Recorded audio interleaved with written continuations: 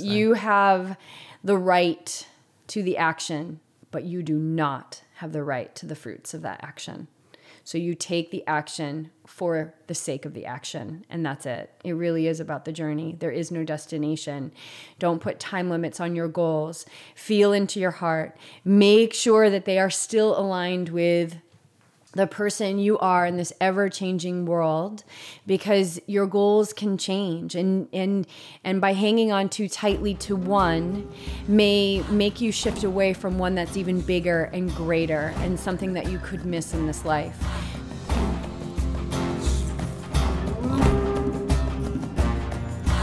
Hey everyone, welcome back. Episode 68 of the Yogi Triathlete Podcast. We've got our August installment of Ask the YTs, and I'm here with the Beej and Clark. And we've got a few questions, and we've got some things to catch up on because it's been a while since we've done, I think it's been since June since we've done an Ask the YTs, because July was our Ironman Santa Rosa Square Table Smackdown, which if you didn't listen to it, we're getting really great feedback on that one. Lots of laughs, and we're happy to hear that people are sharing in those laughs with us. It was such a great group. We had 6 people on 2 mics in a seedy hotel room in Santa Rosa, California, and it was so much fun. And not only did we have 6 people on 2 mics, but we had 6 athletes, all of like such different levels and experience, from, you know, elite level with Troy, to Susanna, who kicked butt in her first Ironman, to Coach Beej, who's one of the best in his age group in the world, and to me, who's, well, we'll get into what's going on with me, Billy, Kona qualifier, and Elizabeth, who's representing triathlon in Troy's hometown in Mexico. So it was a really awesome episode. I guess that was about 3 episodes ago now, but thanks so much, you guys, for the support, checking in each week, tuning in to the show to support what we're trying to do here, which is, it's sharing stories, but the Yogi Triathlete mission is to create a better world. Like, this is what we want to do. We want to help create a better world, and how do we do that? How do we do that, BJ? Through yoga. Through plant-based nutrition. But how through yoga? Through the practice of yoga, through our breathing, through calming down, through putting yourself in a position where you're forced to focus on your breath and not on the pose. And we do that through what? Through present moment awareness and breath. Nice. And how else do we create a better world? What? We're a couple minutes in. Right. I'm putting you on the spot. Yeah. So we also do plant-based nutrition. And how does that help create a better world? That's such an easy one. A better world for the planet, for ourselves, our bodies, and for the animals. Mm-hmm. All 3. It's a win-win-win. And just today on my bike ride, talking with people about, one person was plant-based and one person had tried it, and it's just gaining momentum. Like, it's not something that isn't unheard of anymore, and people are exploring possibilities of how it will affect them. It's so huge. Yeah. And, okay, so we got yoga and mindfulness. We've got plant-based nutrition, and we've got the podcast sharing stories to help people understand that you never have to be stuck, that those deep, amazing, burning desires in your heart are there for a reason, that you're here to share those gifts. And so that's why we want to share the stories of people who have gotten on the other side of fear and doubt, and they're living their purpose. And then how else do we do it? Through our athletes. Yeah, through triathlon and running. Yeah. Getting out there and making that body move. Mm-hmm. Challenging yourself. Yeah. Physically and mentally. Yeah, and realizing things in your life that maybe you never dreamed of possible for you. So all of those things together, I mean, what it really boils down to is Yogi Triathlete's about bringing more consciousness in the world. And if we have more conscious people in the world, we're going to have a better world, because what's happening is that the unconsciousness in our world, the deep unconsciousness and the ordinary unconsciousness, which is what Eckhart Tolle refers to, 2 types of unconsciousness. The ordinary unconsciousness is just our addiction to our belief systems and our roles and who we are and who we think we are and the job that we have. All of that is it's our role that we play in this world, but it's also a big limiter. And if we're too hard-lined we're going to continue to live in unconsciousness. So it's getting out of these belief systems and into the experience of now. And that's where mindfulness, no matter if you're training for an Ironman or you're having your first kale salad or you're taking your first Warrior One, it's about aligning your awareness with the activity at hand. And that is consciousness.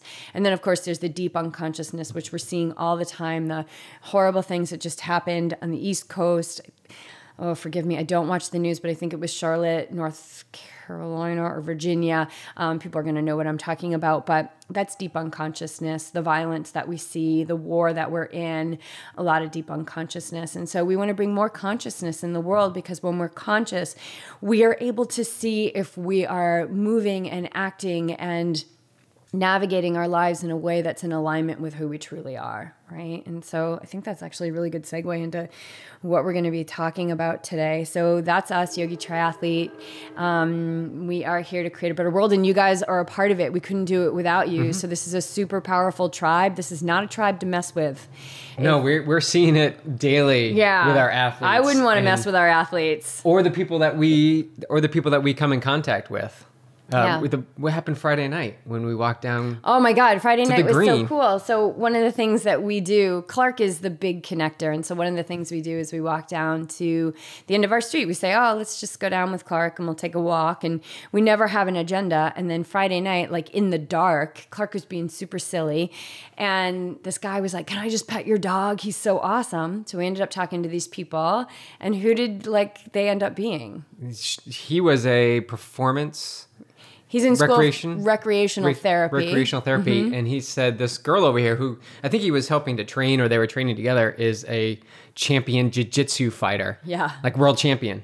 Talk about nobody to mess with. This girl is 150% muscle. From Brazil. Yeah, so I think we're going to have her on the podcast. Yeah, so just like that, we met these people, and we connected on social media, and we'll see where it takes us. But those are the moments that we have no expectations for. We just take a walk, and the connections just automatically happen. So if you're giving off that energy, if you're giving off the vibe that you want to, that you're open and the universe is there to provide for you, then things start to conspire to make that happen. Yeah, the trickle effect. And so we're seeing it with our athletes, and we're seeing it with our families too, like the extension of the work that we're doing within ourselves allows us to do the work that we're doing in the world with our athletes and the mindfulness clients that I work with and the students in my yoga class. We're seeing through them that they're now living the example, and through them living the example, their community is starting to change and their families are starting to change. And it's really awesome, you guys. So never underestimate the impact that you're having in the world. Okay, so let's jump in. I don't know what we're going to get to, but let's just see. So let's start with Santa Rosa, BJ. How is your recovery? Like, you're doing 3 Ironmans in 16 weeks, and we've been getting a lot of questions about how you're doing this, how your recovery was, and we've been super busy, so you've been doing a lot of live videos, which is awesome. But how was your recovery coming off of Santa Rosa? Coming off, I know I had the idea, and this is just an idea or plan, was to take 2 weeks and really just let the body heal and get into some swimming, continue swimming, just nice and easy, and then slowly work in the bike and the run. And then I had this foot sensation, so that's kept the run at bay, which is probably a good thing, to just kind of sit back and focus on race pace specific stuff and let the fitness from that first Ironman carry over. A lot of food recovery, like I've been really focused on getting in what I need in the morning before workouts, and then immediately after workouts being really diligent about refueling my body with smoothies. If you've been seeing my posts lately, I think I've been knocking back a smoothie after every workout, and the recipe I think we posted on Instagram, it's been my go-to the past few weeks. So between nutrition and taking the body down a little bit and workouts down, one of the biggest things has been yoga. I've re-upped my yoga practice, and it's the heated yoga practice. Just getting into that hot studio and not having any strong expectations of, I need to kill this practice, I need to get in there. It's just letting the heat and letting that humidity just work its way through my body, just sweat it out. And yesterday was the first day I've done 2 yoga sessions. And they were pretty close together. They're pretty close, separated by a run. Yeah. So it was yoga that morning. Woke up for yoga, took Jess's 6 a.m. class, 6 to 7. Then we headed home, and I got into a 40 minute run down to the next yoga studio. And Jess met me there, and I practiced there for an hour. So I had 2 hours of hot, steamy yoga, bookending a little bit of a run. And it was sort of a light day. But this week, this is the 4th week out from Santa Rosa, and this is the first week I feel like things are back in flow.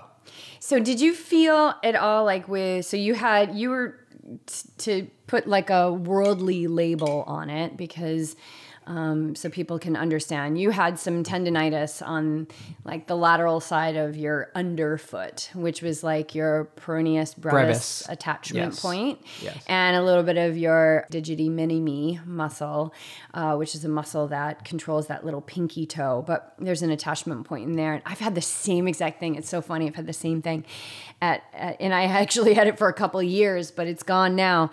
So in that, like when that cropped up, because that was, well, you were feeling it a little bit before Santa Rosa, and I worked on your foot, and then that was fine. And, you ran hard. That race, you just went hard the whole day. And then coming off it, that like having this physical thing that was slowing you down, but also like the weight of Ironman Wisconsin being closer than you thought. This is so typical of us. Like all of a sudden you're like, wait a minute. It's not 10 weeks. It's not 10 weeks. It's like 6 weeks, 5 weeks or something. Did you have moments where you like wanted your circumstances to be different, or you wanted to be, did you feel pressure of like, I should be doing more right now? I had one brief moment of that. What was it? One Describe brief moment.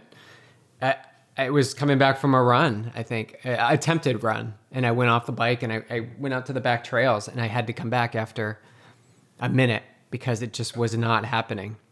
And it was so brief, and I want to stress it. It was one moment, it was brief. And I can recount in the past where I've had multiple moments that have extended days worrying about whether it's going to heal in time. But I know too much now to go back to those thoughts. I know that based on my fitness, based on how things have progressed, I just know everything. Like I'm going to be fine come race day. And I just continue to move forward. And what I've done is, do the things you can control. So drink turmeric tea, cut down the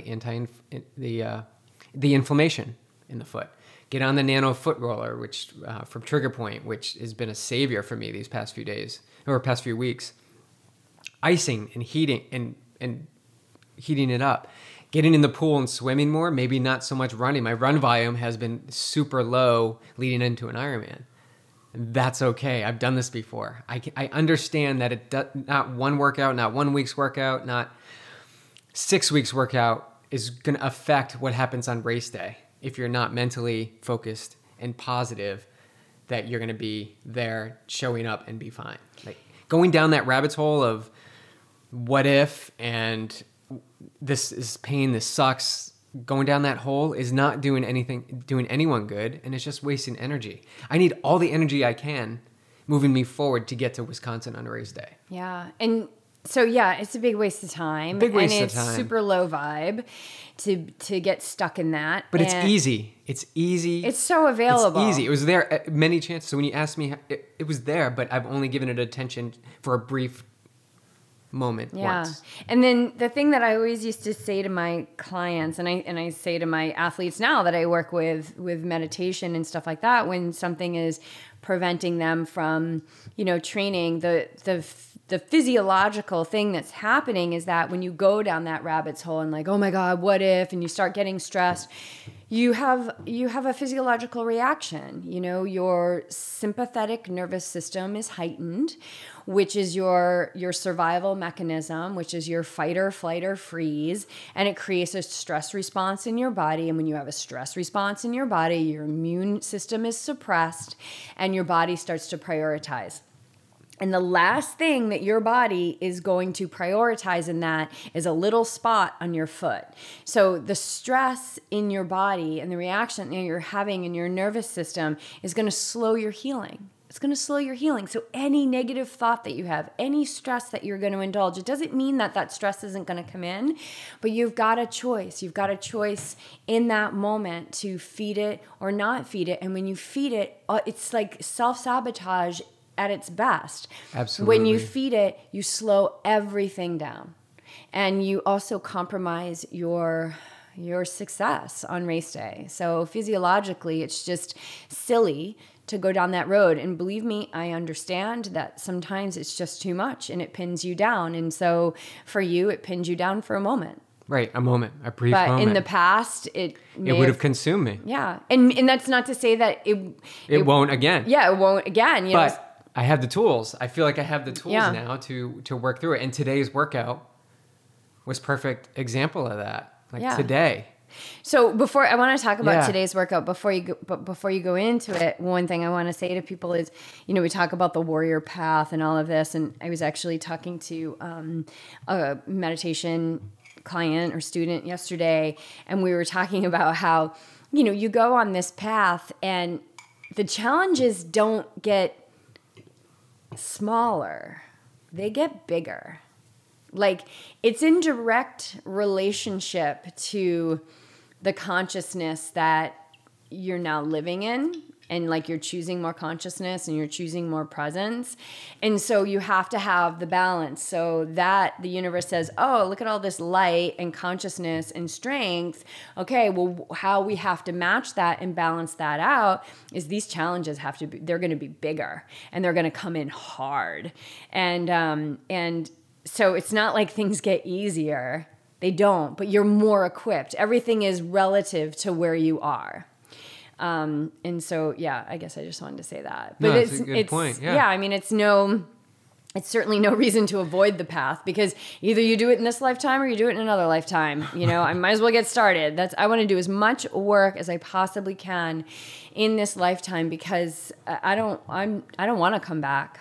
Like, my goal in this life is to get to a point where I can say, all right, like intuitively know, like my work here is done and I can pull myself out of the body. That's how I'm going to go. That's my plan. I like that plan. Yeah. And I don't feel like I have the solution now. It's not like I have the magic gold key and, okay, great, I got through that moment. No. It's like a continually growing process. It's almost like you want to say like, oh, thank you. That was kind of like an easy one. It was just a moment. Right. Thank you so much. Knowing that there's something bigger coming. Yes. Yeah. Yeah. All right. So let's talk about today's workout. You did a live video, which I couldn't even wait to watch on the way home from the pool. So I was watching it in the parking lot of the pool, even though we already got the data warning on our phone. Did you see that? No, I did. Yeah, but we're only at 50%, so we're good. We got a few more. 2 weeks. 11 days. Yeah. We're fine. We'll make it. So talk about your workout today, because I have a question about it. Yeah, today's workout, the plan was to go out and ride for 3 to 4 hours at a steady pace, nothing crazy. MAF pace is what I like to call it. And if you listen to Lucha's podcast, you can get Oh my God, the podcast is so good. Dive into MAF. That's another really good one. A really good one. It was 2 podcasts ago. And it was just, Z2, just a chatting pace for 3 or 4 hours, and then come home and run off the bike at race pace. And, I took yesterday, like I said, sort of light, but this week has been the week where things have clicked. So Tuesday and Thursday I had really, really solid swims and really solid bikes. And actually Tuesday night I did the run group back here and pushed myself beyond what I wanted to do. That's the speed workout. And you always seem to show up when they're doing the mile repeats. Always. Because it's always different every week. Every week. But it's made up of 3 miles.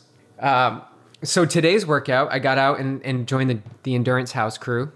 They leave their place in Oceanside.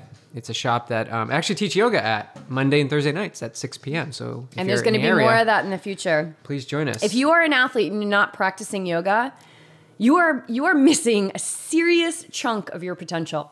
There were 2 things I was thinking about on the bike ride today that I could, if someone said if you had 2 things to tell a triathlete, like years ago, like years when you're ago. coming up. What about right now? 1, swim, get in the pool, swim, and do more yoga.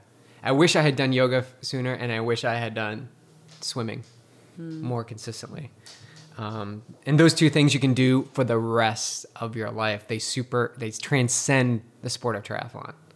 So I rode with the group and we went out east and I wanted to do this ride. I wanted to check out this road and it seemed like they were doing that today. So we went out to West Lilac, and the Circle K loop, I think they called it. And it was about 50 something miles it ended up being, but there was, when you bike with a group, there's the fast group, there's the medium group, and then there's the beginner group. And there's always that opportunity to jet and go with the leaders. Even though your ride or your workout or your coach says to stick here, there's something about being in a group that you just got to go. But I've learned over the years that I like to stick to the plan, and it benefits me in the end. But if there is an opportunity in the grand scheme of things to go for it, you give it a go. And so we turned onto West Lilac, and Matt, the owner of Endurance House, was like, "Oh, this is a Strava route, like this 5-mile stretch up to the stop sign." And I was like, "Yeah." But it was a really good gradual climb, and I know Wisconsin has climbs, so I just got into my TT position and I just pedaled through. I didn't go I didn't go into the hard zone. But I was pushing it, I was in aero. I'm giving it a good go, and there was Matt and this other guy, Chris, I think his name was, ahead of me, and it was in that moment, that 5-mile stretch was what I needed to do, and I did it, and I got to the top, and then we all regrouped, and then we rode the rest, pretty chill all the way back into town. What was the grade of it? It sounds yummy. It's rolling. It's a little bit rolling, but it's got some steady climbing. I don't know what the grade is, maybe 3-4%, and then maybe up to like 7% at one point. That's nice. Yeah. Yeah. I was thinking about just being an aero because that's built some specific strength. Yeah. On the TT bike. But it was just great to be out there and cycling with them. So I got done with the ride and got home, and I'm like, I don't know like how I feel about this run. And I just talked to one of my athletes too, and she was feeling the same thing when she got off the bike. And I hear this a lot. And I hear it a lot from you when you come home from your run and you're like, you've got this from my ride. Yeah, from your ride. Yeah. You've got this little like, well, I don't know. I mean, I might be, it might be an exaggeration of actual events, but like, I'm always like, get your ass in your shoes, put your shoes on your ass and get out. Yeah. So I did. I got out, and I just my goal was to hit 720 to 730 pace, which is what my goal is for race day. And I started out, and it just sort of like came to me. And then after a mile, it started to get a little bit better. And then gradually I was just kicking into, I'm a runner. Like, I'm a runner. This is what I do off the bike, and these are the paces I hit. And so I went out and did my 3-mile lap, came home, and then I remembered I wanted to do some mile repeats. I wanted to try this workout where I did like 6 1K repeats.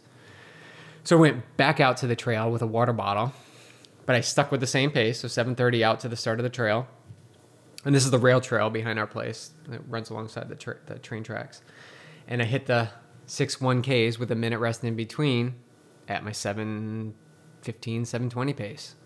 Just banging it out. And it got easier and easier as I was doing these repeats. And it just reinforces the point that you may not feel good coming off the bike, but just start making those first steps. Just start running. Just start working into it.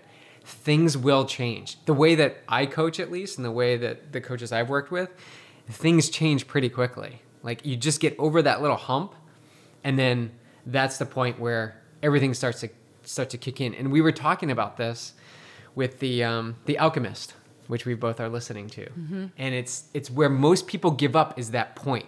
That point where, like today, I wouldn't have left the house.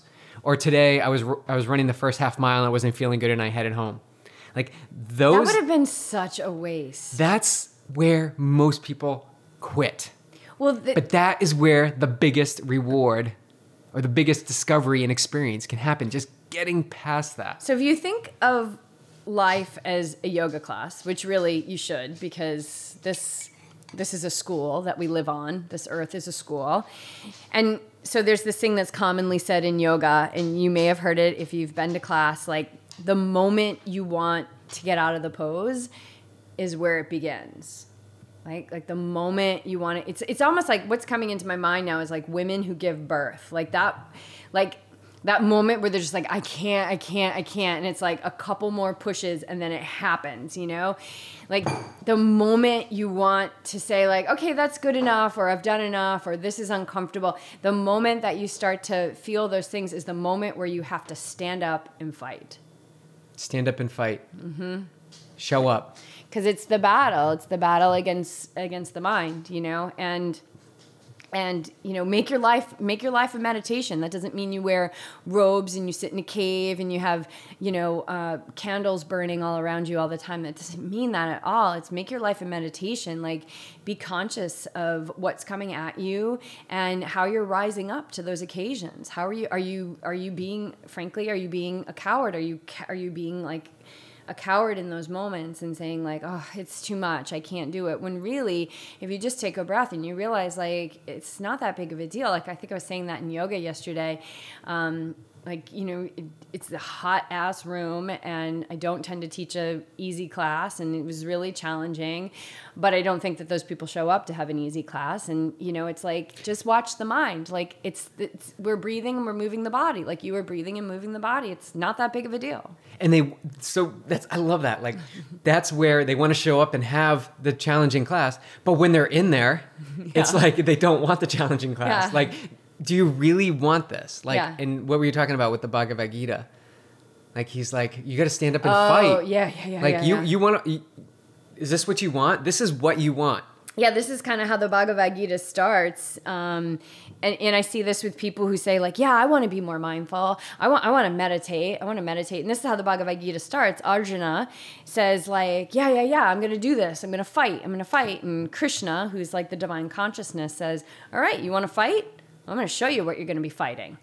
And he sees what he's going to be fighting, which is his uncle and his cousins and all of this, which represents like our minds essentially, and all these thoughts that we're attached to about who we think we are and all of that. And that's what you have to battle. You have to battle who you think you are in this world. Yeah, they're not you. They're your cousins. It's like, it's so close. They're not you. They're just like right. one step. And so I hear that with people. They say, oh, I want to do meditation with you and I want to do mindfulness. I'm like, okay, great. This is what it takes. Okay. And then some people are like, they rise up and they're in it and they're just like more. Keep giving it to me. And that's how I am as a meditation student. More. Keep laying it on. I am ready for it. I am here to stand up and fight. And then some people just fall away. And it's the same thing with like Iron Man and even half Iron Man. Like, you can watch those inspirational videos on YouTube and be like, I'm going to sign up. But the fact is like, signing up that's nothing. Like, you got to stand up and fight. And you have to do those workouts. And when you're feeling sorry for yourself, that's your battle of the mind. That's you. That's Krishna showing you this is what you're fighting. You're fighting your own self-doubt. You're fighting your belief systems of what you think you can or cannot do. And this is what, and so then it goes on, right? The story is such a good story. The story goes on, but then there's this one point where Arjuna is just like, I can't do it. Like, I can't do it. And he's like laying on the ground of the chariot. And he's like, I'm not doing it. Not doing it. Not going to do it. I'm not going to fight. And Krishna gets really stern with him. And he says, you know, this cowardness does not, what does he say? He says, it does not,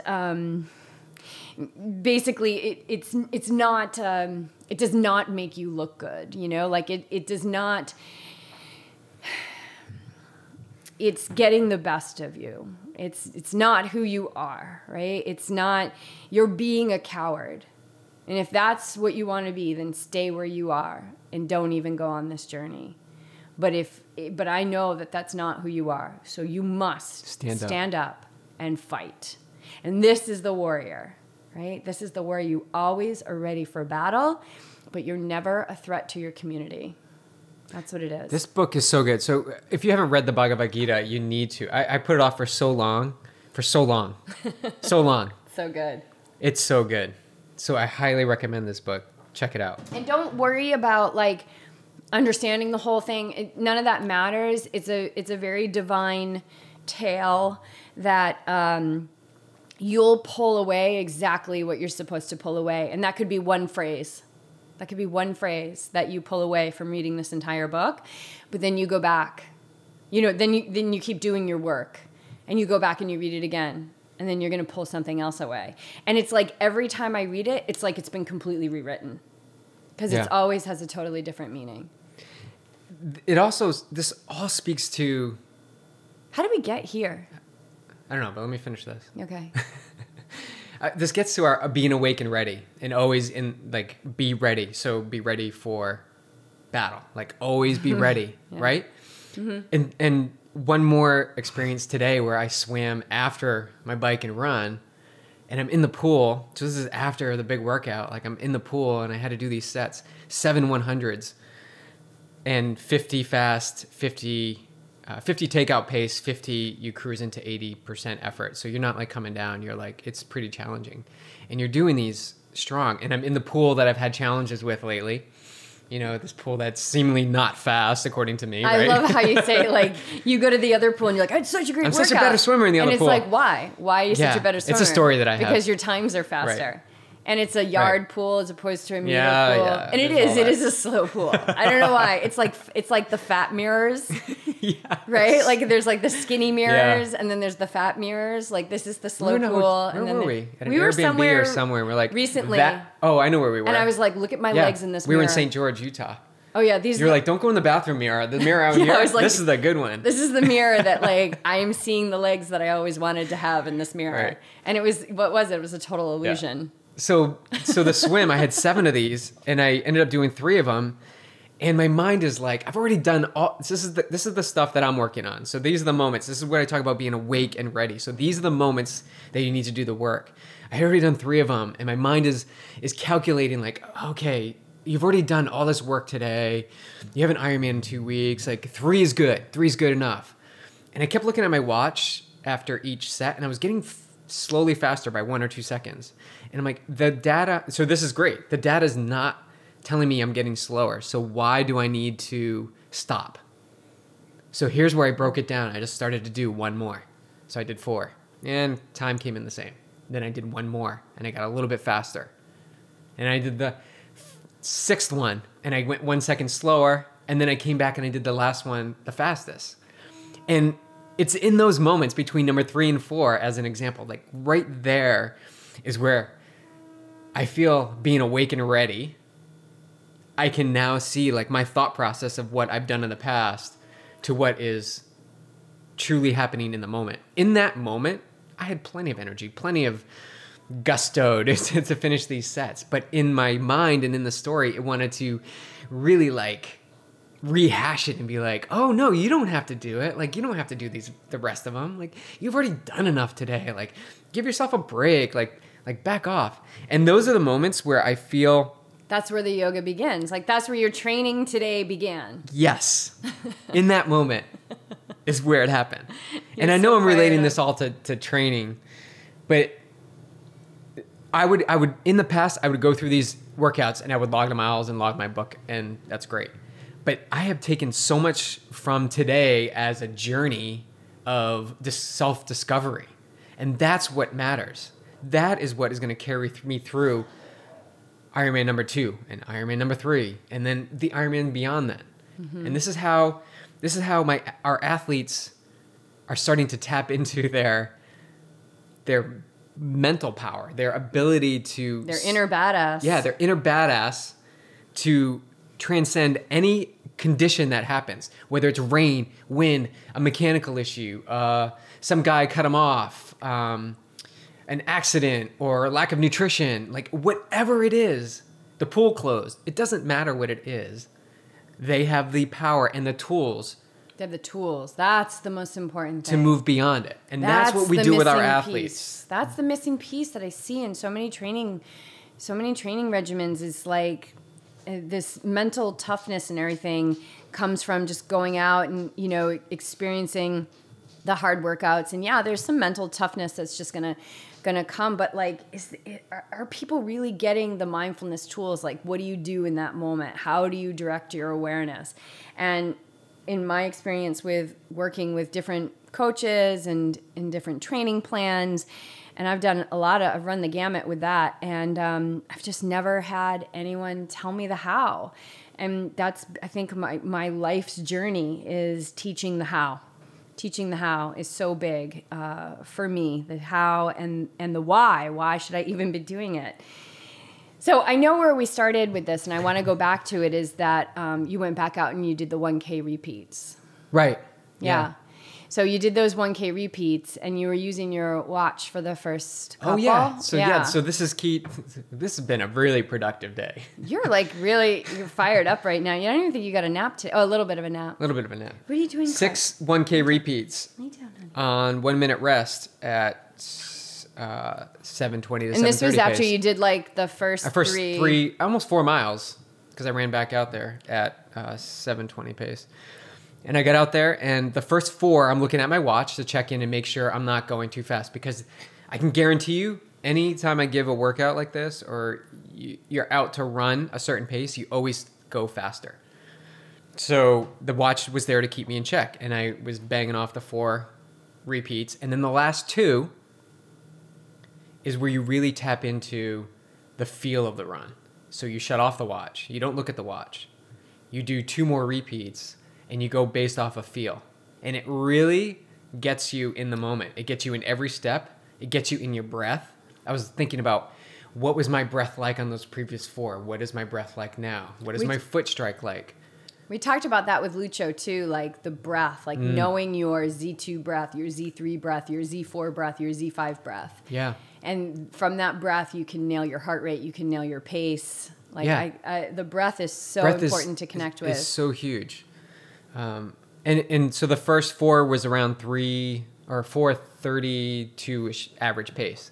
And so, which translates to what per mile? Like a 7:15, 7:20. So that was too fast? It was rough. It was around there. I wanted to bounce around that 7 to 7:30 range. Mm-hmm. But each of the first 4 repeats were 7:30, 7:31, 7:32, 7:32. And then the last 2, where I was not looking at the watch. The first one was a 7:28, so of course, too fast, but by 3 seconds, 2 to 3 seconds.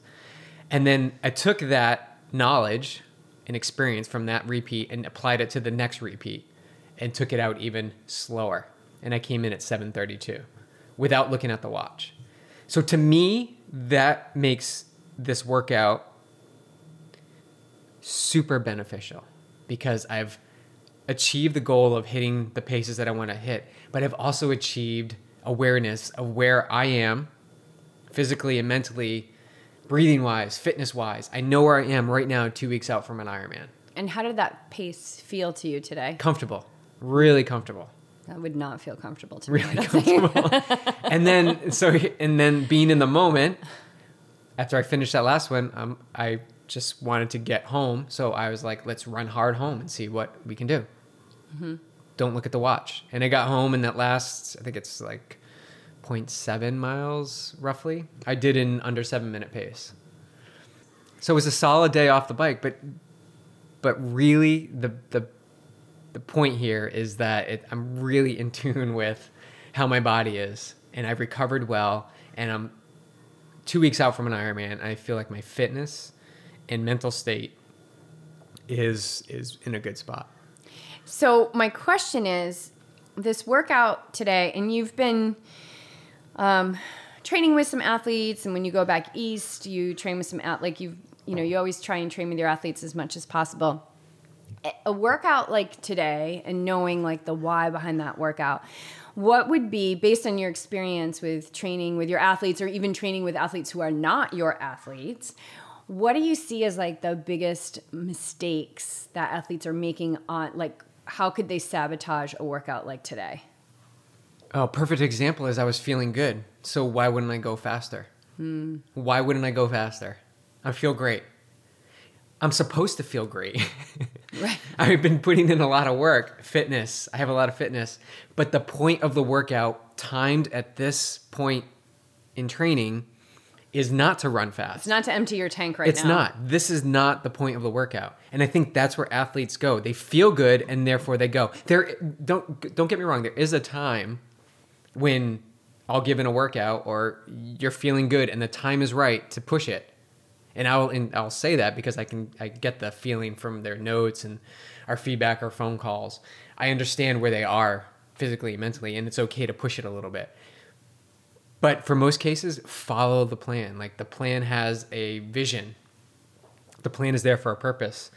And on the bike ride today, you get in a group ride and you see that guy go off in the front. You want to go with them, right? You want to go. That's the tendency. Yeah, but what is that? That's the ego. Yeah. I was talking about it with a guy on the bike ride. He's like, oh, that's just my ego. I'm like, yes. What are you supposed to do today? Oh, you're supposed to bike this pace for this long. And you're not supposed to do a run after, so don't do that. Like, there is a purpose to this. Right. And I know what that quote was from the Bhagavad Gita. He was saying, like, that cowardness does not become you. Like, being in the ego like that and sabotaging your training by going too hard and emptying the tank, that does not become you as a successful athlete. It's very short-lived. It's like going out and eating, like, that ice cream cone or something like that, or having that meal that's not that healthy for you. It's a very short-lived satisfaction, but the toll that it takes is much greater in the end. And as an athlete that wants to be successful and to hit your goals, like moments of cowardness like that, which is really what it is, if you look at it, to succumb to the negative ego in that way, does not become you. No. And when you move into that effort or whatever it is, you're moving into a different phase of the workout. Like you're moving into a different benefit, or not benefit, like based on everything you've done. So cool. Yeah, I think that's. So you're 2 weeks out as of tomorrow. 2 weeks of tomorrow, and you're going all by yourself. You've leave. threatened to do this for some years now, and now you get to do it. How do you feel about that? I'm excited. I'm really. Are you going to bring any excited Yogi Triathlete event or anything to Ironman Wisconsin? I'm working on that. So hopefully we're going to get some yoga going in the Ironman Village Thursday and Friday. It's a Sunday race, so hopefully Thursday and Friday we'll get some yoga in. But I'm arriving on Wednesday, and I'm putting this out there to everybody. Just connect with me, Yogi Triathlete, and I'd love to meet up with you for anything, for conversation, for lunch. Cool. And we want lots of live videos for your Bachelor Ironman. I think it's going to be awesome. I think it's going to be great, yeah. All right. What else do we want to talk about? So you just got back. Oh, yeah. I was back east. Where were you? I was back east. I was on Cape Cod. And there was a lot of people that I didn't see. And it doesn't mean that I don't love you. It's just, it's kind of like, what's the point of the workout? Like, the point of the trip was to immerse myself in my family, to be in that unit and to serve. Like, I really felt like I just wanted to be there and serve them in the way that I can. And how'd that go? It was great. It's family. So it's like, there's so many different dynamics going on, and the five of us. So I have a brother and a sister, and then of course my parents are still married and still alive. It's so wonderful. Still in the same house. Oh yeah, right? I'm still in the same house, and I slept in my twin bed with the heart stenciling, and my sister flew in from Arizona, so both of us took a red eye out, and we landed within minutes of each other, and that was like the way to go, man. Hop on a 9:20 flight out of San Diego, woke up in Boston, and my mom got us like a limo on the way home. So we had a car service pick us up, take us to the Cape, took a big nap. And I just wanted to be in service of them, right? So I've done a lot of work on myself over these years to heal these things that were unhealed within me that symptomatically came out as judgment, impatience, selfish will, selfish desire, things like that really used to make up the person that I was in this world. And now I've seen that by living this example of like that peaceful warrior, really, really strong woman who is vulnerable in this world to heal those imperfections of my life and to to be willing to be wrong and to love outwardly and to give freely. Living that example, I've seen so many changes within my family.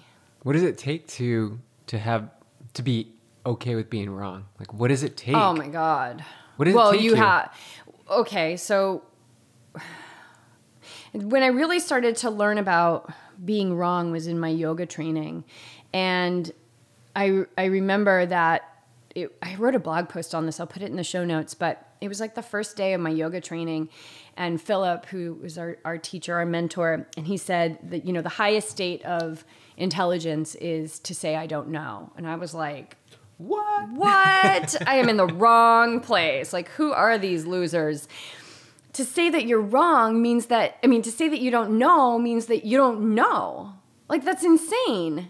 Like, what kind of weakness are we trying to show here? Yeah, I always think about interviews, like when they ask you something and you say, if you were to say, I don't know, they would look at you like, whoa. Yeah, like, oh my God, she doesn't know. I thought she was supposed to be an expert. So bless my parents. They're wonderful, wonderful people.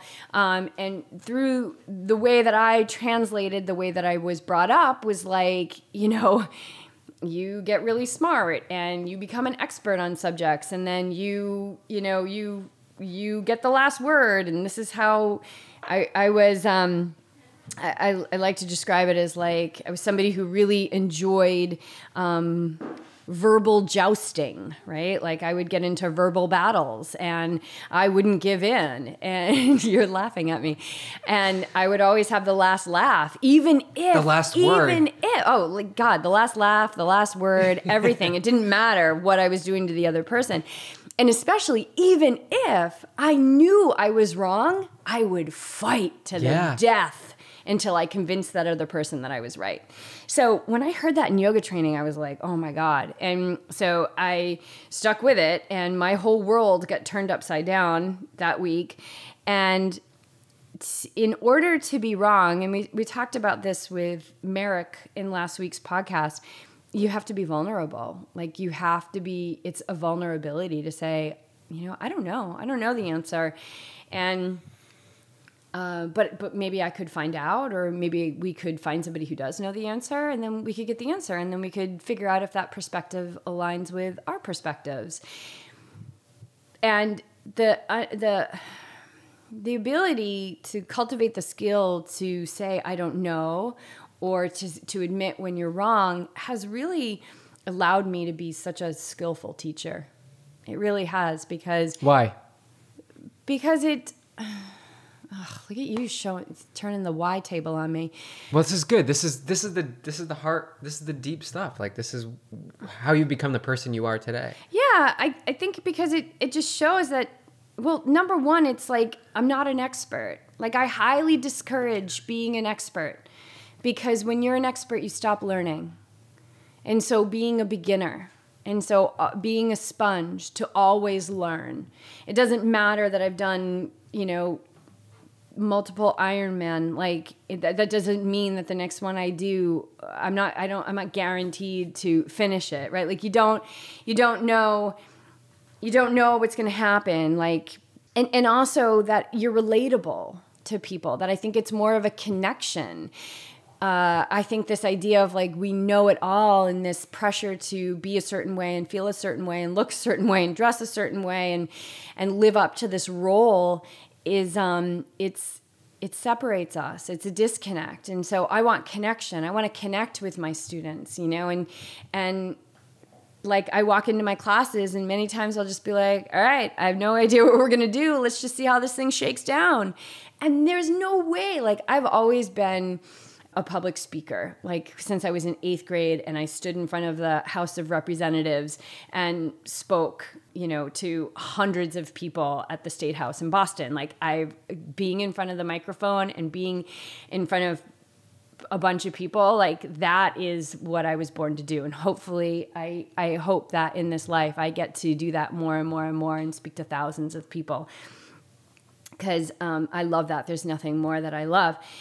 But I would rehearse and rehearse and rehearse and rehearse and rehearse and rehearse and remember and memorize every single word and deliver it exactly as the way that I rehearsed it.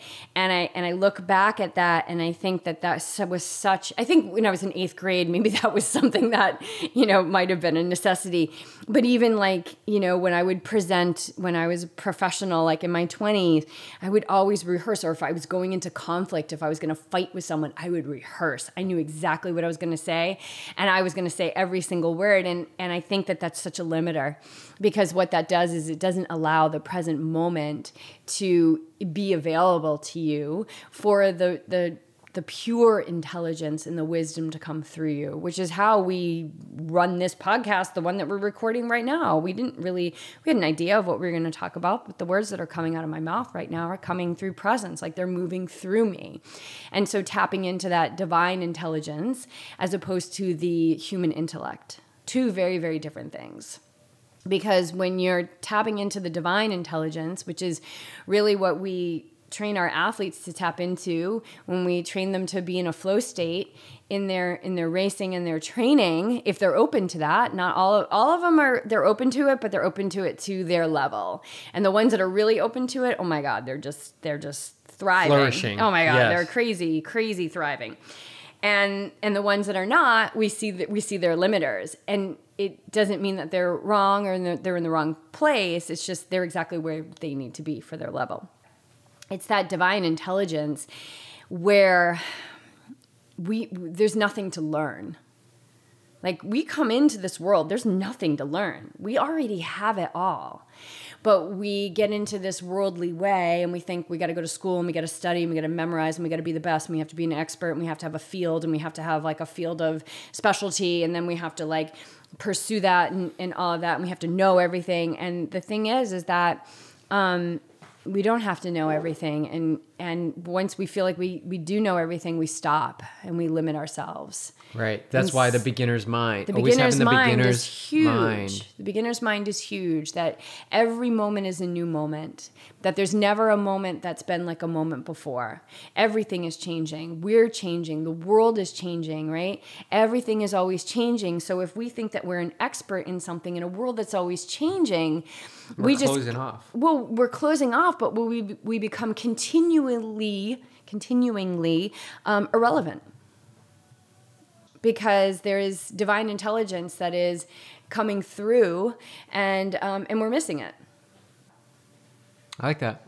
Yeah. All right, so you're back home with your family. So I'm back home with the family and my that gives us some divine background. intelligence. No, but what I've seen is, I've seen incredible changes in my family. My mother is now meditating.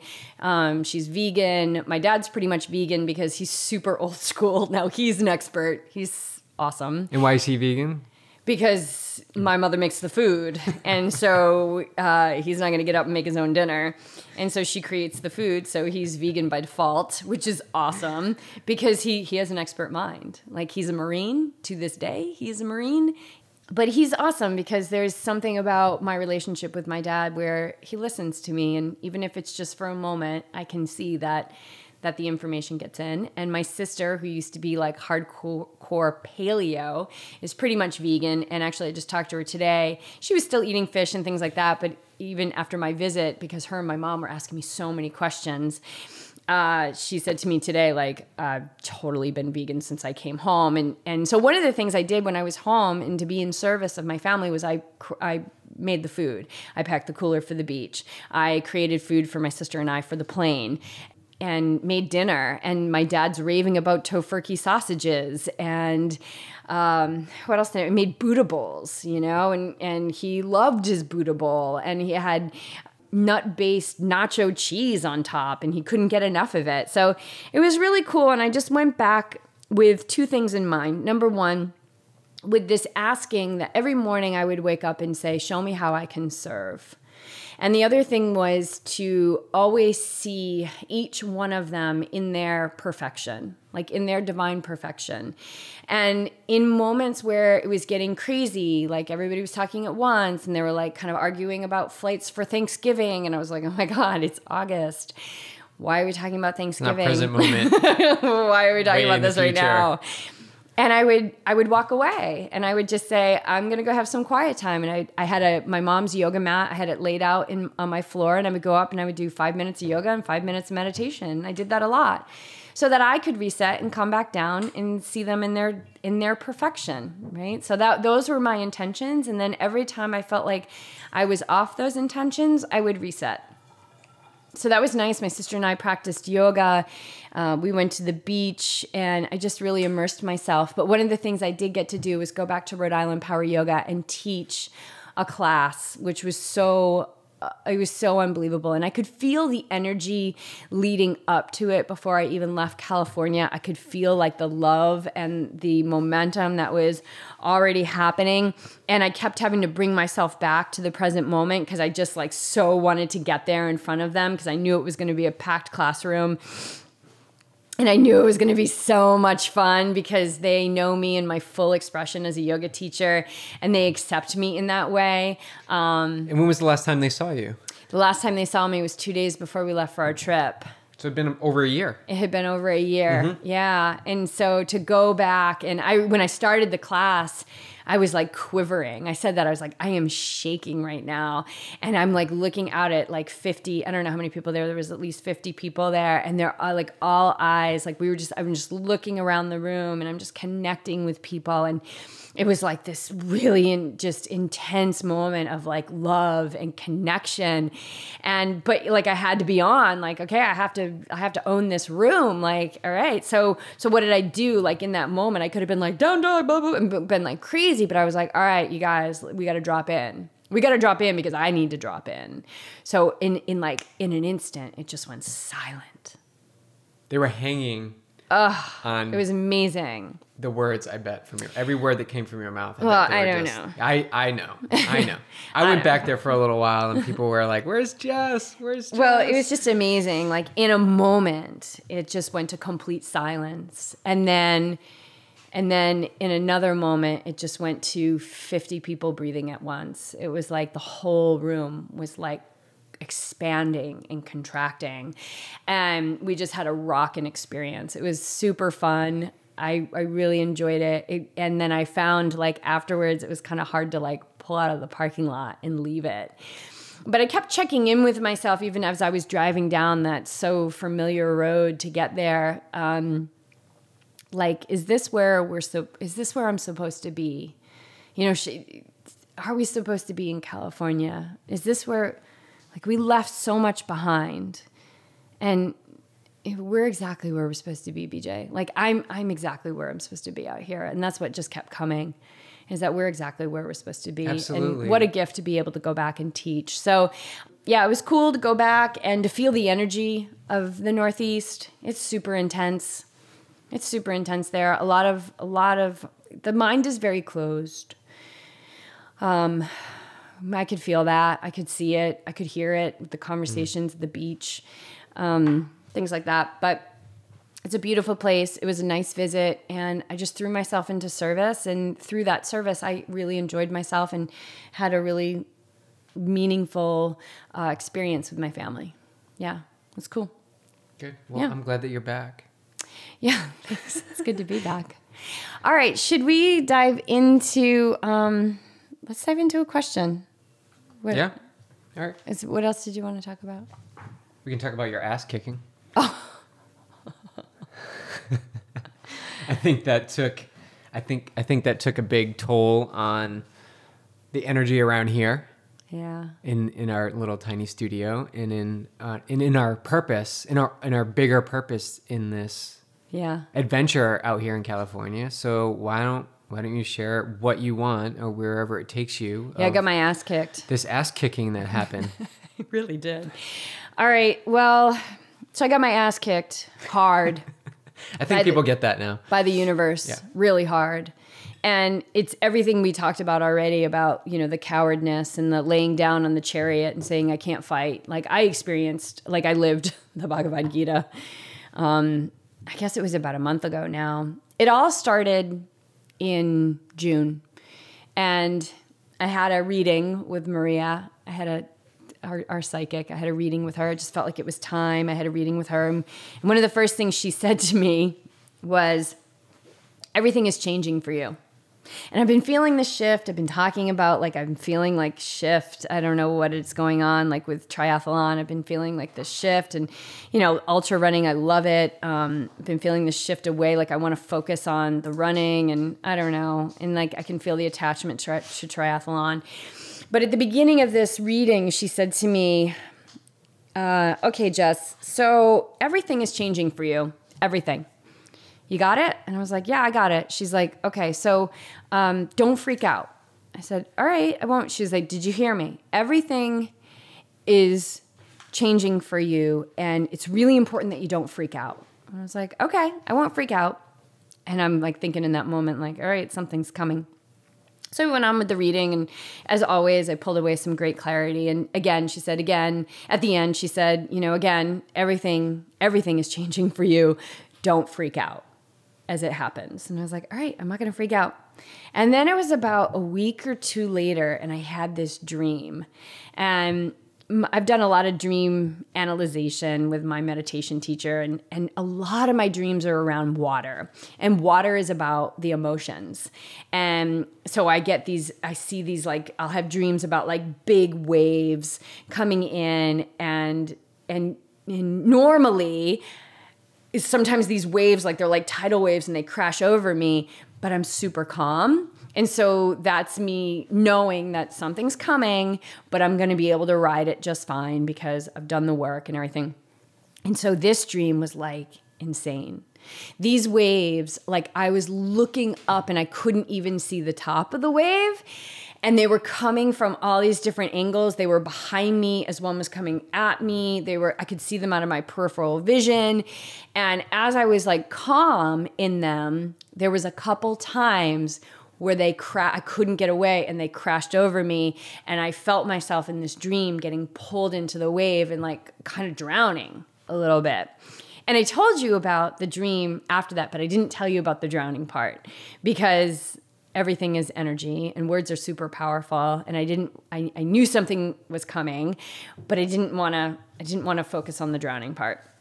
Like the part where I was suffocating and I couldn't really breathe in the dream because these waves were like waves I had never seen before. So I was like, okay. And then we went to Boulder and had some experiences in Boulder that were intense. Like we were around some intense people and like feeling their energy.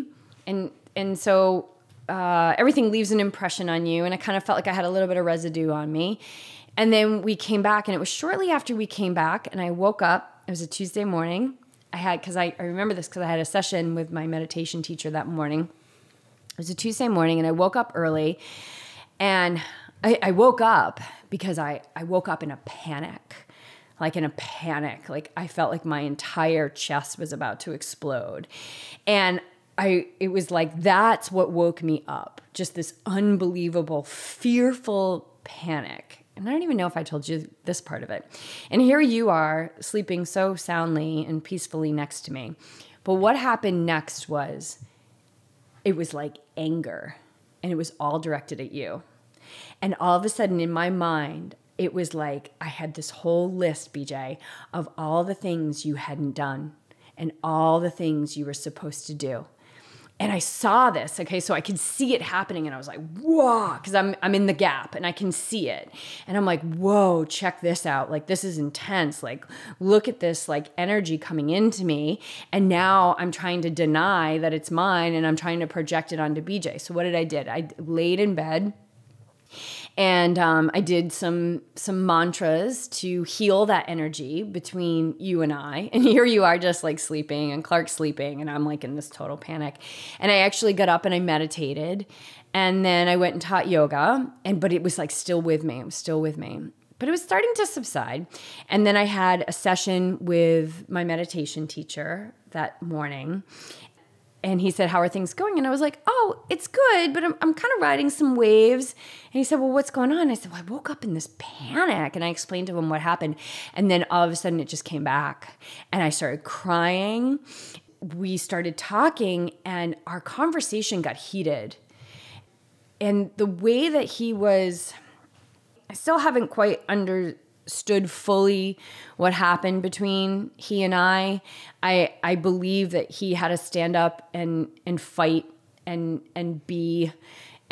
really be stern with me. And that's really what happened to wake me up, to really smack me across the face.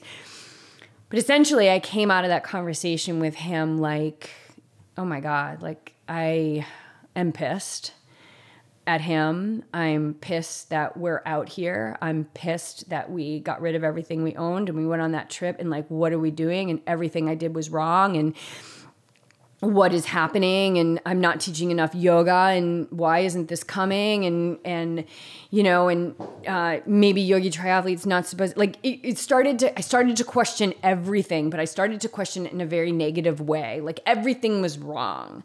And what happened from that was that the intensity just got more and more and more. And I started to feel really, really dark. And so that day I took walks and I just kept crying. And what I was identifying, it was so haunting, but it was a really familiar darkness. And it was a darkness that I felt earlier on in my life when I was like a teenager and really in a state of desperation in my life and not wanting to be on the earth anymore, and feeling that, like, oh my God, 0 to like 100 I went.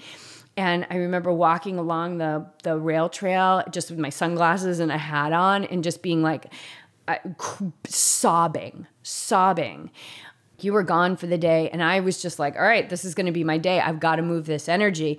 And so this is what's happening, right? Like I'm sobbing. I am like panicked. I am fearful. I am angry. Like all of this stuff is happening, and it came out of nowhere. But there was still a part of me that could see it. And even though it was getting worse and I felt like I was having trouble breathing, I was just practicing being calm. Like you have to practice being calm in the face of something like this, or the face of any kind of intensity, in the face of any kind of negativity, in the face of any kind of tragedy. You have to remain calm. This is how we get out of it. It was getting harder and harder to remain calm, but there was still like this little bit of light within me that I was so in touch with. And it was the tiniest little bit of light. And I knew that like, if I could just keep that light, it didn't matter how dim it was, but if I could just keep that light and see that through all of this, that I was going to be okay. Like that all of the work I had done up until now was to keep that little glimmer of light alive and connected with that. And so it went on into the next day, and my meditation teacher was so awesome. He was like, let's talk I'm here for you. Like, let's talk every day. Text me, whatever. Like, I'll come down, like whatever you need. Let's get through this. I'm still kind of pissed at him though, because he's making me question everything. So I guess long story short, I had another session with him and it got super heated. It got really heated. Like he was yelling at me because I was falling deeper and deeper and deeper into the darkness. Like I didn't like, and I think I even came home to you, BJ, after a walk, and I just said, and you said, how are you doing? And I was just sobbing. And I said, I don't want to be here anymore. Like, that's how I felt. I don't want to be here anymore. I don't want to be on this earth anymore. That's how I felt. Like, that's how desperate it was. And within that, I still had that little bit of light. Like, I could still see it. I could still separate myself just a tiny bit to see. And there was still a voice in my head saying, none of this is mine. Don't attach to this. Like, don't feed this. Even though there was a part of me that was feeding it, like there was still that voice saying, don't feed it. You're stronger than this. And so I have this other session with Meditator Bob, and he is like getting super stern with me because he can see me, in the weeks following, we've had talks about it. And he said, I could see you falling into a really dark depression. And like, I agree with that, because nobody is like feeling good when they say, I don't want to be here anymore. Like, that's insane. I don't want to be here anymore. That's crazy. But that's how it was suffocating me. I felt like I was being pinned down by the darkest, most evil energy. And it's out there, right? I don't give it a lot of talk. I don't give it a lot of time. but it's very much there. And this is kind of what we were talking about earlier. Like the further you go down this path, that's going to try and come in. It's going to come in. It's going to try and come in. And it came in. And there was a part of me that let it in, and I couldn't fight against it. Like, I was so weak. And there was one point in my conversation with Bob where he just said, if you were going to be like this, I mean, and this is about like 20 decibels higher. If you were going to be like this, then don't come back here. And he just yelled at me, like, don't come back here anymore. And it was like, oh, like that. And then it was like, fuck you. Like, that's really how I felt. Like, in your meditation and everything that I've been following and all this bullshit signs and following my heart, and it's all crap. And it was like the most devastating forest fire we've ever known in our life came through me, and it killed everything. It killed everything. I could barely talk over those days. It was probably about, what do you think? It was like 24, 36 hours? At least. It was long. like, it was. I don't think it was that. Like, I think it was about 36 hours of like really in the darkness. Like, and when I started to come out of it, it was like I had been, everything, this is what happened. And I just want to stress that even in these moments, I knew that I was going to have clarity on the other end. And even in these moments of like sobbing, of being like, I could just jump in front of a train right now. I remember saying, like, it was so hard for me to even talk because I was sobbing so hard at times. I would muster the strength to say, thank you. Like, thank you for this, because I knew it was going to be an unbelievable experience in healing. Like, thank you, thank you, thank you. And finding gratitude in the darkest moment, like some of the darkest moments of my life, is what I experienced a couple months ago or a month ago. So you stood up and fight, right? You fought, like right? On my knees. Right. I couldn't even stand up. But you were in that moment, so you could say, otherwise it would just encompass you and continually beat you down and beat you down and beat you down. Yeah, like it was so suffocating. It was so hard. It was so hard. But you were able to, what I'm saying is you were able to get into that moment of like, this is it. Like, this is fight or flight. Like, yeah. I can take off. Yeah. Or I can just fight. Like, I did. I and fought. You were aware in that moment to embrace it. Yeah. It was the most evil. It was the most evil of energy. From my perspective, you were really... It was a super dark entity that like came into me. And I knew that all the work I had done up until that moment had prepared me to navigate this. So what happened was, as I started to come out of it and I started to be able to be more calm, for like the crying kind of subsided, like after a day or so. It took me a little while to like find peace with my meditation teacher. And I knew, like, I had so much clarity. Like, I knew that he had to be strong in that moment and not coddle the evil. Feed the evil, not coddle my ego. I was completely wiped out. The one thing he kept saying to me was, when do you teach? You need to teach. You need to teach. And these 2 days I hadn't been teaching. So Tuesday morning when it started, I taught a class, and then I wasn't teaching again until Thursday. So this happened Tuesday, Wednesday. And Wednesday he was saying, you need to teach. Like, you need to get back and teach. And so Thursday morning I taught, and I was completely wiped out. I was completely cleaned of any belief I had. I didn't believe anything. I didn't know what to believe. I was in this state of unknown that I have never been in before in my entire life. Everything I believed, everything I thought I knew was completely gone. And it was like it was a rebirth. It was a total rebirth, because I definitely felt like I died. Like, it was a death for sure. And I've had this before, but this was like no other. And I remember teaching that morning. I taught a 6 a.m. class. I was so raw. I was so vulnerable. And so I'm teaching the class, and I just thought to myself, just be present. That's all you have to do. I asked for the words. I said, please just let the words flow through me. And whatever it is that I have to teach, it will come through.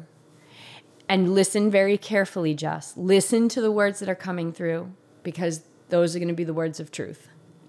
And this is how you're gonna rebuild yourself, by just being completely present and letting something greater than you move through you. Like, let the truth comes through. Yeah, you have no belief systems. Like, remember I kept saying to you, like, I don't know anything. I don't know anything, right? So I guess I had reached the highest state of intelligence. It's the best place to be. I know nothing. And I knew it was through this all. I can't stress it enough, you guys. Through it all, I knew that this was going to be one of the greatest experiences of my life. And it was. And there's no way it would have been had I not done the work that I've done leading up to this. So I taught that morning. I was very present, really connected to my body, really connected to my breath, the very instant of breath that I was breathing, the very morsel of life that I was living, and very much in the hub of who I am in that witness.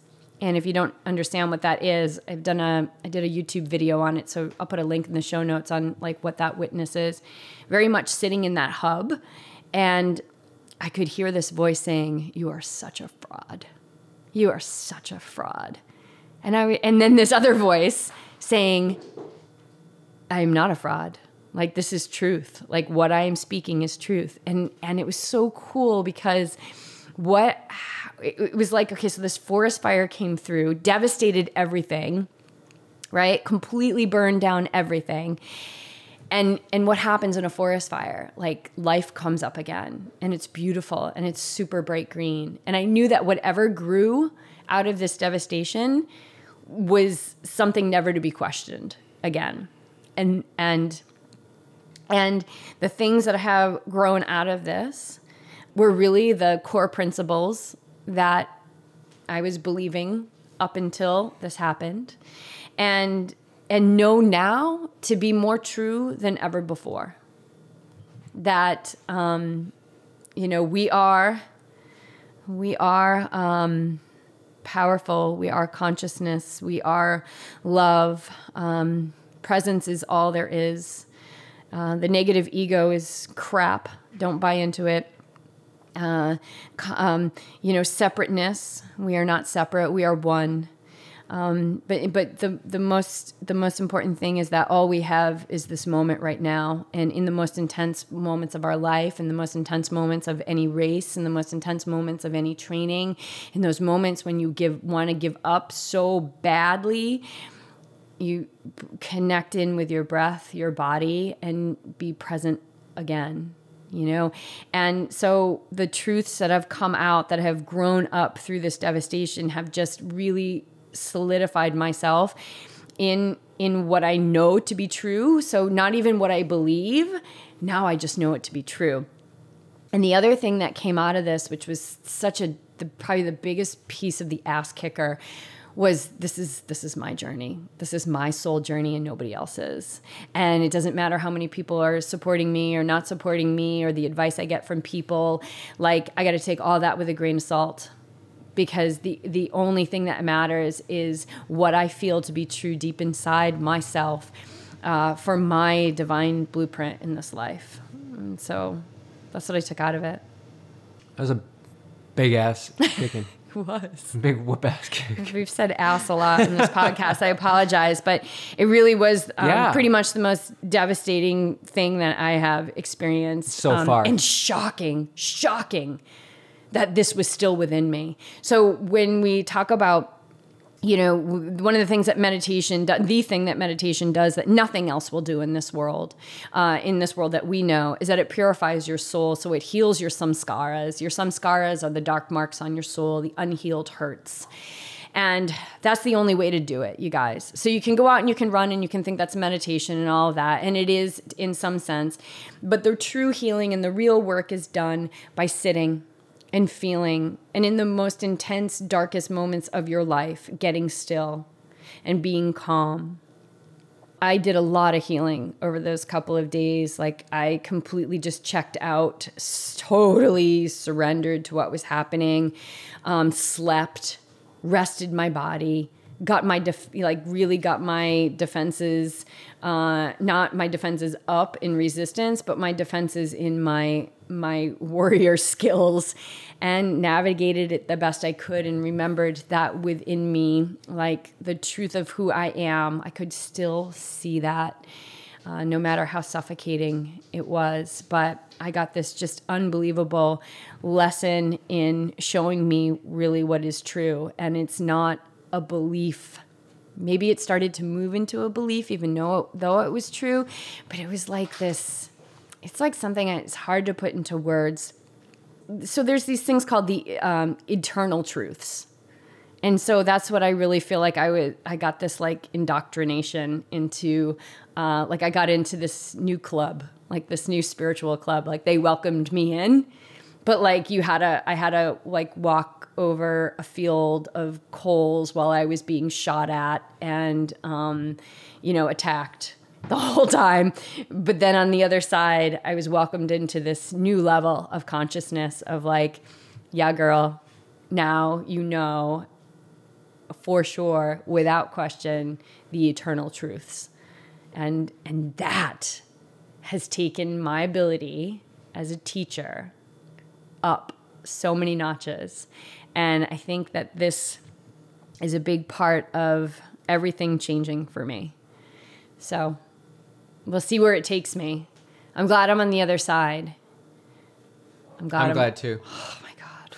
So anyway, we've already been going for an hour 25. Really? All right. Do you want to wrap it up with that question? I think, let's wrap it up with a question. Do you want to talk about? Let's wrap it up with a question. All right.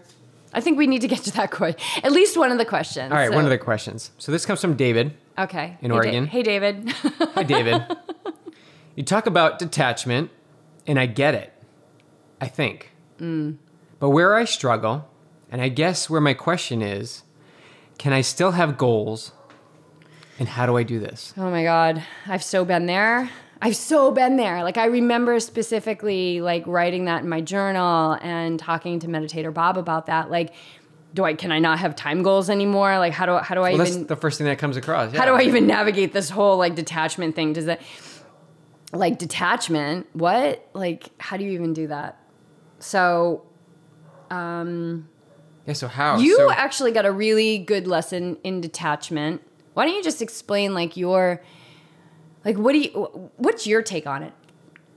So I did a video of it on YouTube after Ironman Lake Placid last year in 2016. I was unable. I had all this prep going in. We lived up in Lake Placid for 8 weeks. Like I was able to train on the course, and my pool was the Mirror Lake. Like I was able to swim in there, almost every day on the course. And leading into the race, I got sick the week before and wasn't able to recover in time and wasn't able to race. So I actually did this video. If you get on YouTube, we'll put it in the show notes of what I realized from this experience. Not as intense as Jess's, but I was able to frame things and understand that I was super attached to the outcome of this Ironman. And what I realized is that detachment is something for me that when I remove the time element, because in my opinion, I had to do this race on this day in order to meet my goals and to push me towards my qualification for Kona. Like this is what I was setting myself up to do. Well, and I think I want to interrupt you for a second because I think what was so super evil about what happened to you is that we were living up there. Well, we were living up there for 7 weeks. You were training on the course. You were 110% fit. Like this was the rate you were going to qualify, man. Like the stars were aligned. And then out of nowhere, you got your ass kicked. Yeah, I really did. I would say it was probably pretty equivalent to the intensity that I felt, but yours was a physical. Physical. Like you were so sick. I couldn't eat. I couldn't keep anything down. I basically was drinking tea and eating white rice for like a week. But what I learned, and this only came, I think, 2 or 3 days after the race, I went for a little run because as things happen, I was able to physically get out and move again just after the race. And I just realized, like, in a meditation that I was so attached to the outcome. And what if I wasn't attached? What if I was just doing the work to do the work towards my goal without attaching to that end result? And what was coming to me in this meditation was time. And I had this time commitment, like things had to happen in a certain amount of time. The race time, the training leading up to the race date, like everything was time focused. And what if we removed the time? What if I was just doing the work to work towards my goal without having a time frame on it? Like, would the journey change? Absolutely. The journey would be so much more rewarding. And I dug deeper into this in my meditation. I think it was like 2 or 3 meditations. I kept like going further and further in. And I was realizing that was the real key for me, was just the time frame. And when I could remove myself from the end result, whoa, like things just opened up. Opportunities, a new relationship with the sport of triathlon, which has ever evolved in the 13 years I've been doing it, but even more so in the past 3 years. I have had a completely 180 relationship now with triathlon, and it's for the better, and it's a healthy relationship. And it doesn't mean I don't have goals. I still want to qualify. I'm still training hard. I'm still working off a plan. I'm working all towards these things, but I'm detached from the result. And so what does that mean? So I'm working towards it. And same thing I did in Santa Rosa. I'm working to qualify. I'm working to give it my best out there. But when I didn't meet that goal, I didn't dive into a deep hole of negativity and feel bad for myself and like this is never going to happen, and going down a path that just is a point where you're wasting your energy. Like after the race, I was just so happy, like I have this new relationship. Like it was a great race. Like I had a great experience. I learned this, and I learned that. And you got closer. And I got closer. Highest you've ever placed. Highest I've ever placed. Mm-hmm. But when I'm out there on the race course, I just have this great awareness now, and it's an attitude of gratitude, I guess. It's the PMA, positive mental attitude. Yeah, John Joseph. It's just being grateful that I'm able to physically, mentally be out there and present and be able to push my body on an event that most people will never ever do. Yeah. And if you can frame it in a way that you're not attached to that end result in a certain time frame, that gives you the opportunity to seek something different that you can relate to, something that is super in tune with who you are and what you expect. I was expecting to do Lake Placid, and I was expecting to do it in this time. I was expecting to, beat these people, and I was expecting to use my fitness. And what that taught me is I don't expect anymore. And what do we say about expectations? Oh, you're just setting yourself up for They ruin the future. Your expectations ruin the future. Yeah. But what you did was you had demand. You were demanding something from the universe, and you cannot demand from the universe. No. Don't demand from the universe, right? And this is the attachment, right? We demand a certain time. We demand that we're going to qualify by the time we're 40. Now, that doesn't mean that you don't have goals. That doesn't mean that you don't say, I want to qualify for Kona by the time I'm 40. Or, I want to do a sub 12-hour Ironman, or I want to do an Ironman. It doesn't mean that you don't have those goals, but you do the work for the sake of the work, right? So everyone talks about, it's the journey. Well, gut check. Is it really the journey? When that race gets pulled away from you, when you DNF, is it really about the journey? Are you so cool with that? That's an honest question. Right? Ask yourself. Because I hear it all the time. It's the journey. Yeah. High five. And that's a wonderful intention to have. But is it truly about the journey? Like, can it be ripped away from you? Can you train for an Ironman for 16, 20 weeks, for a whole year, and be okay if you don't race on race day? Most people, I would say no. So when let's start with how you know you're attached. You know you're attached when you suffer. So when you cross the finish line and you're psyched that you finished, but you're disappointed that you didn't have your time, you're suffering. you were attached to your time. So first thing is like knowing what you're attached to, right?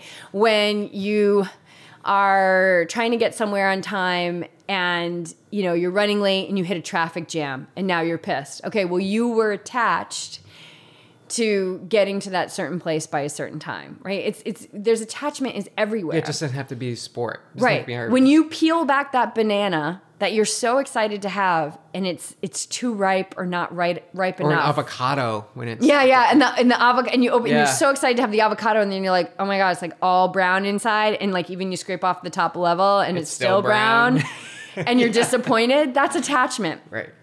You know, that's attachment. You know, that's how you know, is when you're suffering on any level. And so what it is when we say it's about the journey, it's what that really is it's about training. It's about developing, being more skillful in your ability to live in the present moment. That's what it's about. That's where the journey is.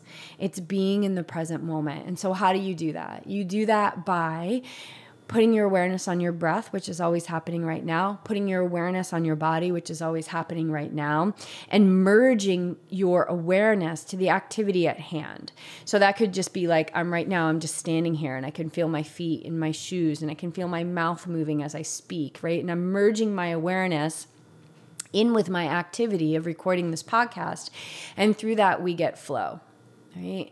And when things become work, there's no work in flow, right? So if things become work, and I say this in my yoga class a lot too, like the moment you feel like you're enduring the class, you're enduring the pose, like I can do this, no flow. And that doesn't mean that flow isn't challenging. Like in those days where I was pinned down by like this evil entity, there were a good amount of those moments. There was definitely some resistance, I have to tell you. Like I'm not going to lie because it was so intense. But there was a lot of flow in that intensity. Because I completely surrendered to it.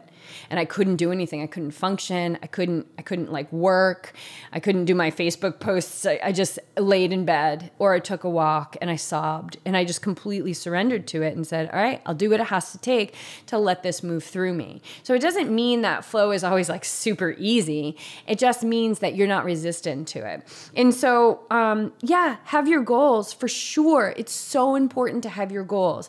I mean, scientifically, it's been shown that when you visualize yourself and you set those goals and you see yourself succeeding, you have a better chance at success within those goals. But watch the time frame of what you're demanding and understand that maybe you didn't get that time or you didn't reach that goal this time. But It doesn't mean you're off the path. Right. It very much means you're still on your path. If you continue to move, if you continue to keep your momentum moving forward. Yeah, but because that's the point where they would want to stop. But even if you like resist it, you're still on your path. You're never off your path. People think like, I DNF'd. I'm off my path, or I fell off my path, or you're still on your path. You're completely in charge of how that path is going to go. But it could be a goat path. Yeah, where you're just bushwhacking, right? And so for many of us on the warrior path, we're bushwhacking. Things aren't, they're coming with ease in the way that you're not resisting them, that you're staying in flow and you're riding those waves, even if the waves are so big you can't even see the top. But sometimes those waves are going to crash down and you can still be in flow as they're pushing you around. And I think I saw that in that dream where I was drowning a little bit because there were times where I was fighting against it. I didn't want it to be happening. I didn't want to be feeling this resistance or this intensity, but keep the goals for sure and see yourself doing them. And you can have your vision boards, you can have all that stuff. But let me tell you one thing. If you're not doing the inner work, everything that aligns is just going to be by luck. Like you have to do the inner work to fully realize all of your dreams and to fully live like the life that you're capable of living, the one that your highest potential. And that just encompasses what Yogi Triathlete is about and how we work with our athletes. I really feel that's where the training plan comes in too, because it's not your typical, here's your training plan, now go with it. Like a training plan is liquid. It's always moving. Like this, I have a great big picture, but things move. And if you want to hit up any of our athletes, please connect with me, because they've experienced all of this. And Liz, running on Venti, just did a blog post about how she ran her 3rd Falmouth road race, and she was present in every moment. Like I gave her the intention of being in every foot strike, in every moment, smiling at the crowd, like disconnect from the time and just embrace it. Because there was some, and she says it in her blog post, but there was some animosity towards it. Like she wasn't gung-ho about it.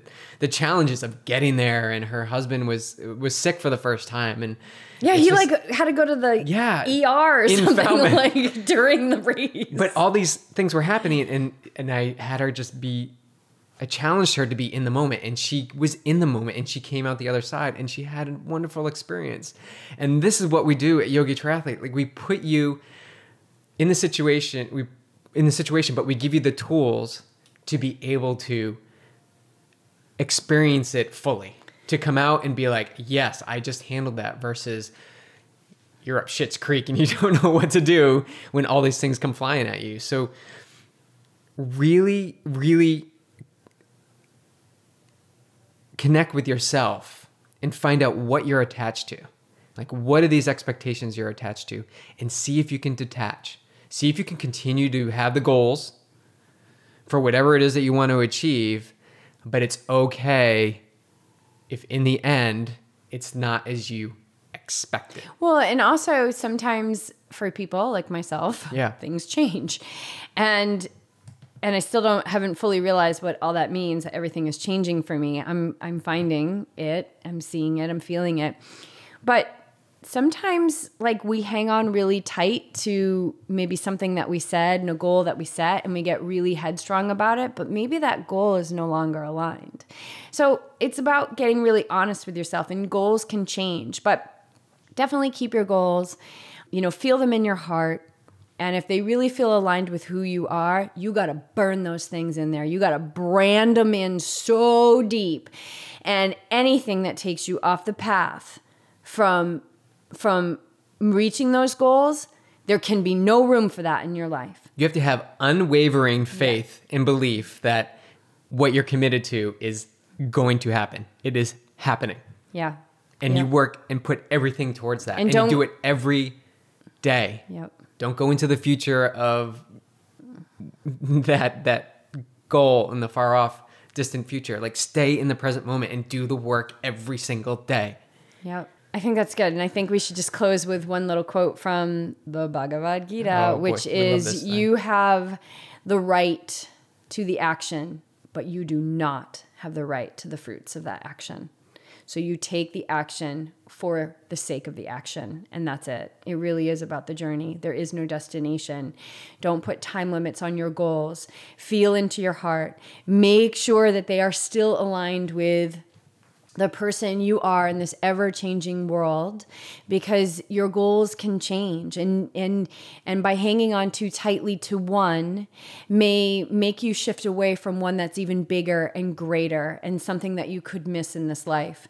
So stay awake and ready, you guys, and thank you so much for the support of the show. We were going to keep this to an hour, and we're at like an hour 42. So we hope you enjoyed the show. If you have any more questions on anything we talked about, send those questions in. Thank you, everyone who has subscribed to Patreon. We are putting up some exclusive content for you guys. We released one of the recipes of our upcoming cookbook.